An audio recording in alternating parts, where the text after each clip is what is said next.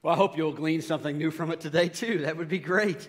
But, hey, our servers are going to collect the offering, and we just appreciate your generosity. You know, all this stuff that we celebrate, none of it could happen without your generosity. So thank you for your faithfulness in that. It just means more than you know.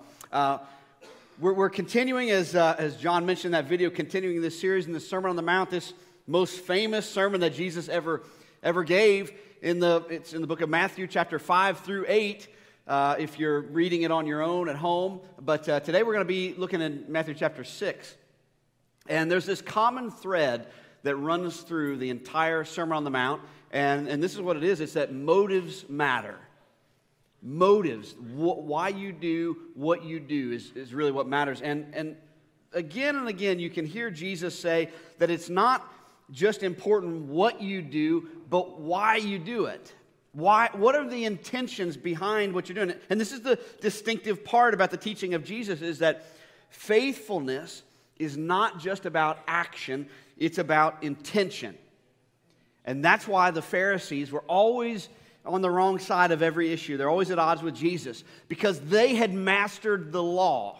You've got to remember, the Pharisees, they were the best that the world had to offer at the time. These Pharisees, they were faithful in the sense that they followed all the laws, like 613 laws. They followed them all to a T. And their idea of being righteous, their idea of being, standing well before God was that they followed everything. They checked all the boxes. And yet the intention behind it, their motives, their hearts were all wrong. Jesus at one point referred to them as whitewashed tombs. He said, you look great on the outside, but on the inside, you're a mess. And that's what he's driving at again and again with this sermon, is that the problem with religion is if we boil it all down, what it means to follow Jesus, if we just boil all that down to follow the rules, then we're really not following Jesus. We're not walking with God. He was asked one time, what's the greatest command of God on our lives? What's the most important thing that we could be doing? And Jesus' response was, you must love the Lord your God. Love Him with all your heart, all your soul, and all your mind. And everything flows out of that. So last week, we looked at Jesus' command to love your enemies. Man, I've been having some conversations since that day with some of you guys. I was looking out, I can't really see. We have these, until you've stood up on the stage with these lights, I can't really see you. I can see about the first couple of rows, and beyond that, it's just kind of shapes. And I had several people like, I saw you were looking right at me. You were looking right at me. I said, well, I may have been looking in your general direction, but I promise you, I always say, remember when I'm preaching this stuff, I may have a finger out. Just remember, I've got 3 that are pointed right back at myself. So don't think for one second that these aren't things that I'm struggling with too. I know they're hard. And that's the thing when we come to Jesus and maybe we think, what does it look like? Okay, if I say a few words, I get dunked in a baptistry and that's it, right? No, there's all these hard things. And you might say, well, I didn't realize it was going to be so difficult. Now you're beginning to get it. That this isn't a one-time deal. This is a daily decision. It's a daily walk that I am laying down my life for the cause of Jesus. Every day I have to make the decision that He must become greater and I must become less. He has to be glorified in my life. At the end of the passage last week, Jesus said these words, and here they are again, Matthew 4, verse 48. He says, but you are to be perfect, even as your Father is perfect. Does that bother anybody else besides me in here? I really don't like that. Why can't we just skip past that verse in the New Testament? Last time I checked, I'm pretty far from perfect. It just sounds like this impossible standard that we could never get to.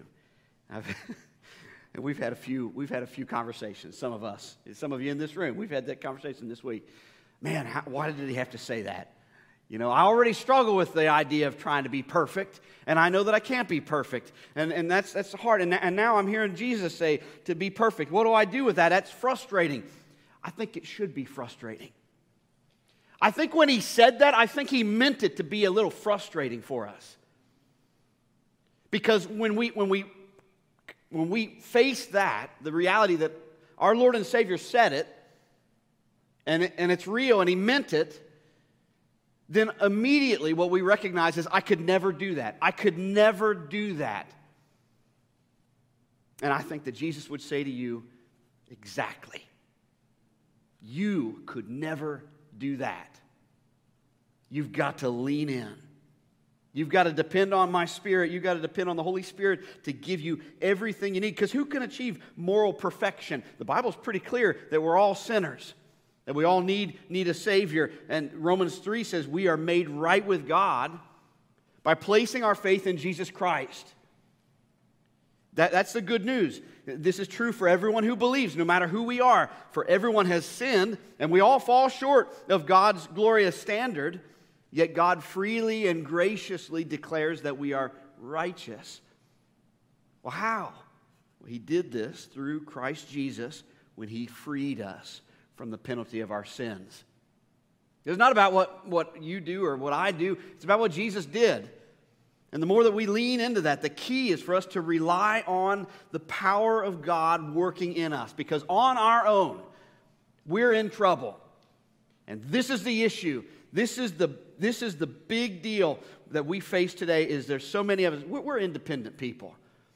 You know, I got this. I can do this. I'm pretty strong. I'm pretty tough. I'm pretty disciplined. I can figure this out. And so I will be good enough. And I'll find a way to do the right things and do enough of the right things. And why is it that we are so offended by the word sin?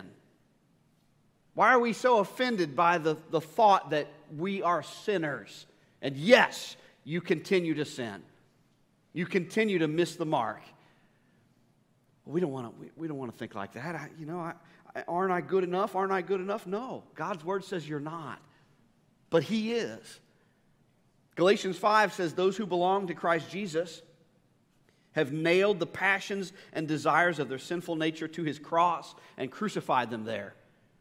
And since we are living by the Spirit, well then let us follow the Spirit's leading in every part of our lives. You got to really underline that in your mind, every part. See, we want to kind of weasel out from there. Like, maybe I'll follow the Spirit's leading sometimes, but some things are mine. You know, don't get up in my business when it comes to this. I like this. I want to be able to do these things. God's word says no. You got to crucify those sinful desires to the cross and be led by the Spirit in every part of your life. That's the only way you're going to get to, when Jesus says, be perfect, that's what He's talking about. Follow the Spirit's leading in every part of your life, and that is possible. So Jesus moves on. We're going to look at this text today in the Sermon on the Mount in Matthew chapter 6, beginning in verse 1. I'm just going to let you know right now, this is it's offensive. But don't shoot the messenger. Jesus says, watch out. Don't do your good deeds publicly to be admired by others, for you will lose the reward from your Father in heaven.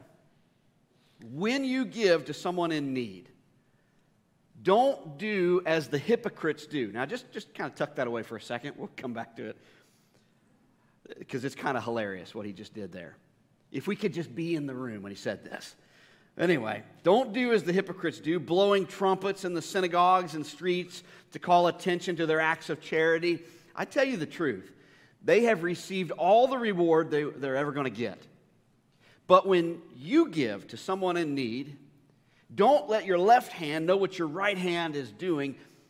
Give your gifts in private, and your Father, who sees everything, will reward you. And let's notice first what he says there. He says, when you give. He didn't say if, but when. It's an expectation. This isn't one of those, well, some people do and some people don't. No. If you're going to follow God, if you're a follower of Jesus Christ, the expectation is that this is going to be a part of your life no matter what your income looks like. You're going to be a person who is marked by generosity because You are a child of God. That's part of the DNA. It's part of what you've inherited from the Father. He's a generous God. We are generous as His children. And so He's saying, when you do this, when you give, as I am commanding you to do, don't toot your own horn. Don't put it on Instagram. Don't go out and shout it from the rooftops. Look at what I did. Look at what I did. Don't give in a way where everyone notices your gift and totally misses the people in need of help. Do you remember, some of you, you remember this, that McDonald's used to have a Monopoly game where they would give you little game pieces. So if you got like a big drink or Big Mac or whatever, that was so fun. I remember that. And most of the prizes were small. Like, most of the time you'd get a free small fry or a free drink or, whatever, something like that. But there was one $1 million game piece. That's what we were all hoping to get, right? Every time we went there to McDonald's, you're just hoping you'd peel that back and see the $1 million game piece.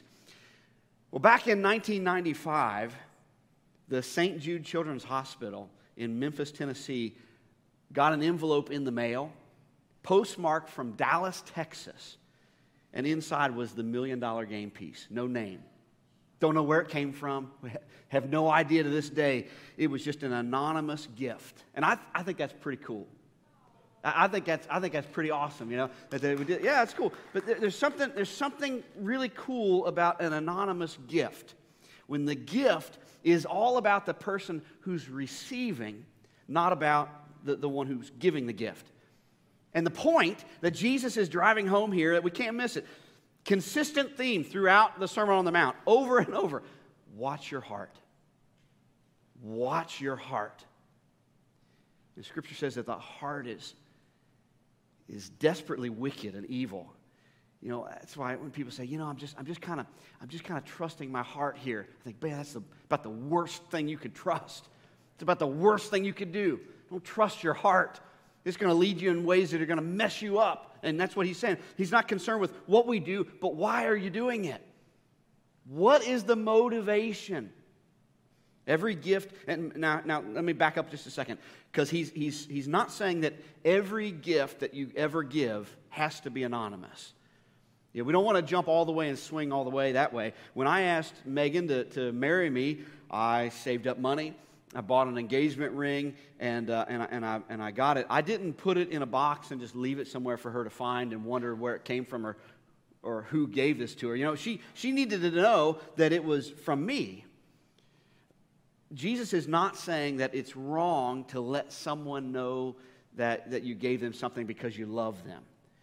He's saying it's wrong to give if your motivation is attention.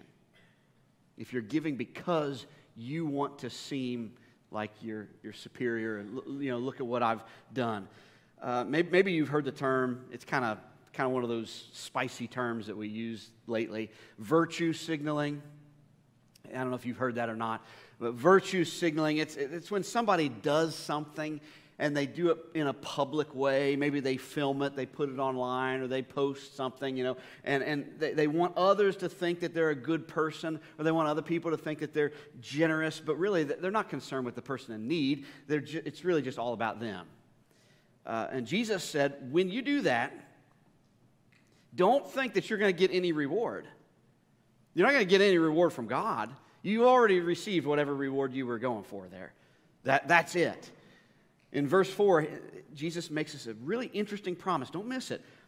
He says, give your gifts in private, and your Father, who sees everything, will, not maybe, not sometimes it'll work out, He will reward you. Now, sometimes we forget that all this belongs to God in the first place. We live in the bubble. We're under the illusion that, I go to work, I earn a paycheck, I come home and to the place where I live, and I sit on my couch, and I drive my car, and I do these things. And these things are all mine. It's mine, and I worked for it, and I earned it, and this is my stuff. It's just this weird little illusion because, when you breathe your last and you die, like, you don't get your stuff, right? Somebody's going to get your stuff. Your stuff goes somewhere. And your stuff is not your stuff. You are stewarding it for a little while. You're managing it for the time that you have it, and then you have to give it back. That's the way it works. Everything belongs to God. The Scripture says that the earth belongs to the Lord and the fullness therein. This is all His stuff. He blesses us with it. He entrusts it to us for a short time, and then He gives us instructions on how we are to use it and relate to it. He says, again, watch your heart. Don't be so in love with your stuff that is what drives you, because it'll screw you up.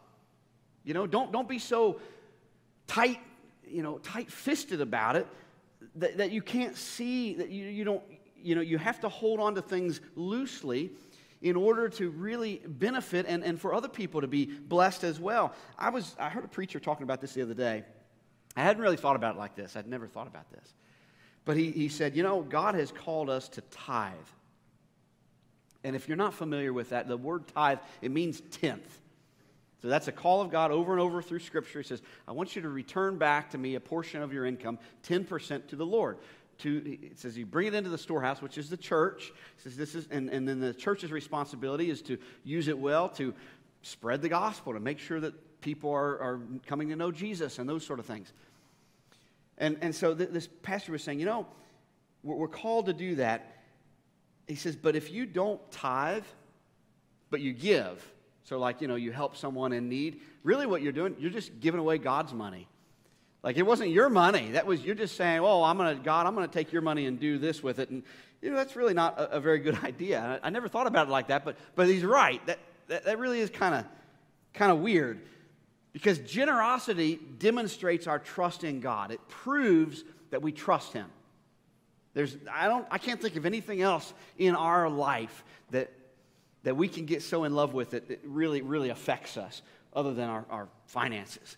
And when He says give, when He says be faithful, be generous, when we do that, it's proving, we're showing that we can let go of it in order to trust Him and knowing that He'll take care of us. I read about a pretty wealthy guy who became a Christian. The guy was making more money than anybody needs to, but he had just learned about the concept of tithing. And he said, I can't understand this. This is crazy. He says, I made $300,000 last year. So if I were to tithe on that means I would have to give away $30,000. I can't afford to do that. What am I going to do? Would you pray about that with me? And so his friend prayed for him. He said, Dear Lord, I pray that you would lower my friend's income to the point that he can afford to be generous. Generosity, it demonstrates our trust in God. Jesus is concerned with our heart. Something that came to my mind as I was thinking about this. Back in the early 90s, in the country of Sudan, they were going through a big civil war, and they were having of course they've had economic problems for a long, long time. And at the time, they were also facing a famine. It was just kind of like this triple threat of just terrible things, and everybody's struggling. And there was a photographer named Kevin Carter that traveled there, and he took this picture. You probably have seen this somewhere. It's a little girl she's crawling, which you can't see. She's crawling towards a food center. She's starving to death.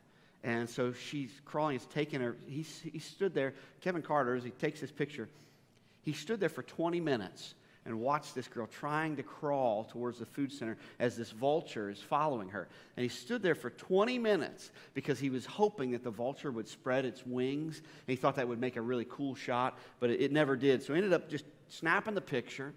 And then he went and shooed the bird away, gets on a plane, comes back to the United States, and wins the Pulitzer Prize. 6 months later, he ended up killing himself because he felt so guilty as he realized, why didn't I help the girl? What was going on in my mind? And I just think the worst part about that is maybe that little girl, and I think definitely the photographer, would still be alive today if he had actually been generous instead of just trying to appear in some way as seeking admiration. Jesus is saying, watch your heart. Watch your heart. What are you doing? This is what he says next. He goes on and he says, now, when you pray, don't be like the hypocrites. Who's he talking about there? We'll come back to that. Who are these hypocrites? He says, don't be like the hypocrites who love to pray publicly on street corners and in the synagogues where everyone can see them. I tell you the truth, that is all the reward they will ever get. But when you pray, I want you to go away by yourself, shut the door behind you, and pray to your Father in private. And then your Father, who sees everything, will reward you. I don't know if you caught this, because this is pretty offensive. If we're looking at this, as we're reading this, I think you probably should feel a little bit of offense at that. When you pray, don't be like the hypocrites. Who were the hypocrites? They were the religious people. They were the ones that were in church. He's talking to this big crowd listening to him. And you know who he's talking to? The people that weren't yet following him.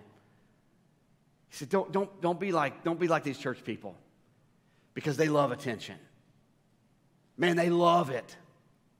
You know, when they pray, they try to pray these big flowery prayers because they think they're impressing other people. Don't be like that. And it's interesting to me. We're at a stage in our church where we need to be aware of this. We're healthy. We're continuing to grow, and this is something that happens. It's just something that takes place. Whenever something is going well in a church, religious people start showing up. And when they show up, this is what they do. This is what religious people do. They show up, they act like leaders, and they start bossing everybody around, and they always think that they're the teacher, and they're never the student. They know it all. And they're going to come and tell you, like, you know, y'all really need to be doing this. And it's kind of like, well, we're good, actually. I think we're okay. But they don't like that. And here's the thing. If you don't repent of sin and follow Jesus, then you're just another religious person. If you're not actually repenting and saying, I don't want to be like that anymore, I want to follow Jesus. If you're not actually doing that, then you're just another religious person. Jesus died for sinners, but he was killed by religious people. I mean, figure that out for a second. And Jesus is teaching. This is what's happening. He's teaching, and all of a sudden, he's got this following. Because whenever something's happening, whenever something's going on, that's when people start showing up. They're like, oh, what's going on? Let's check this out. But these religious people, they showed up not to learn, but to criticize. They showed up because they were going to teach Jesus a thing or two.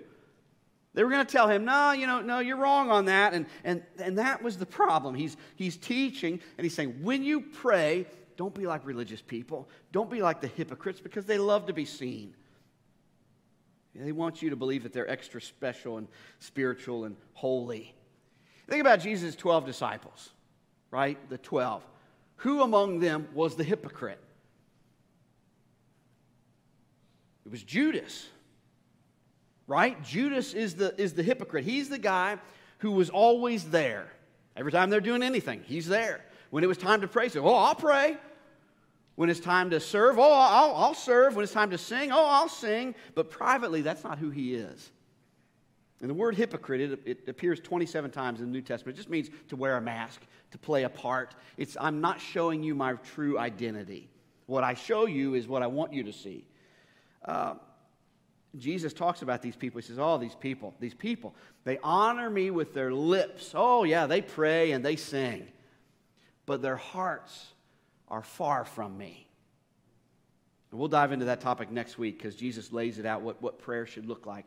But it's important, if we're going to know what he wants us to do, we need to know what he doesn't want us to do. And so he's crystal clear here. He says, when you pray, go by yourself, shut the door behind you, pray to your Father in private, and then your Father who sees everything will reward you. Jesus is concerned with our motives. Again, does that mean that we always have to pray privately, that we can't ever pray? No, that's not what he's saying. He's saying that it's the motive, it's the intention. Why are you doing what you're doing? Well, here's something that I've learned is true in my life. When it comes to all this stuff, right? I'm talking about a lot of things. Obedience is better than sacrifice. staying close. The closer I can stay to the Lord, the better off I am. It's not about trying to follow all the rules. It's about staying close to Jesus. I think about, like, let's say you're walking down the street and you got 2 bottles of water and you're not really thirsty, but you see a homeless guy there who is thirsty. What should you do? What would you do? I think obviously a lot of us would go immediately to, oh, give him the water, give him the water.